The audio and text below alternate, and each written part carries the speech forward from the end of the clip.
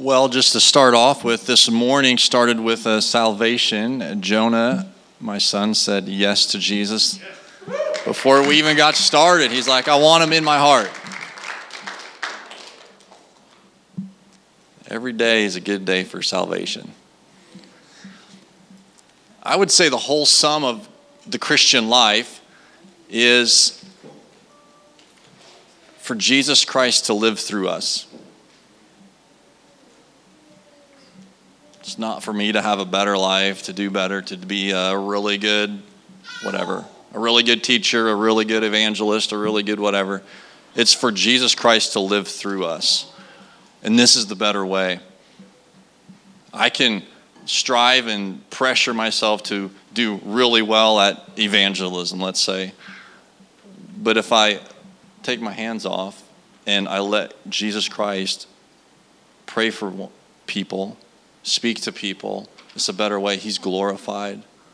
See, the Father, every intent of the Father was to glorify His Son, Jesus Christ. That's it. He wanted to glorify Jesus Christ. So if we let Him live through us, Jesus is glorified and I am not. It's for His glory. And we get to walk in sonship. Obedience produces sonship.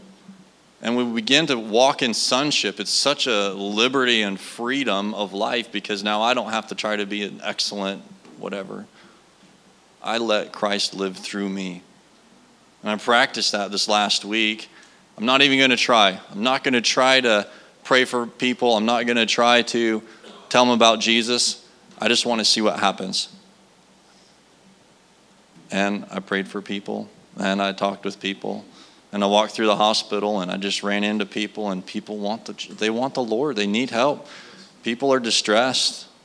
And it's such a freedom. I don't know. I found such a freedom in letting Jesus Christ minister to others through me. And this is the obedience that He wants us to walk in, which is actually sonship. And then His love is fulfilled in our lives.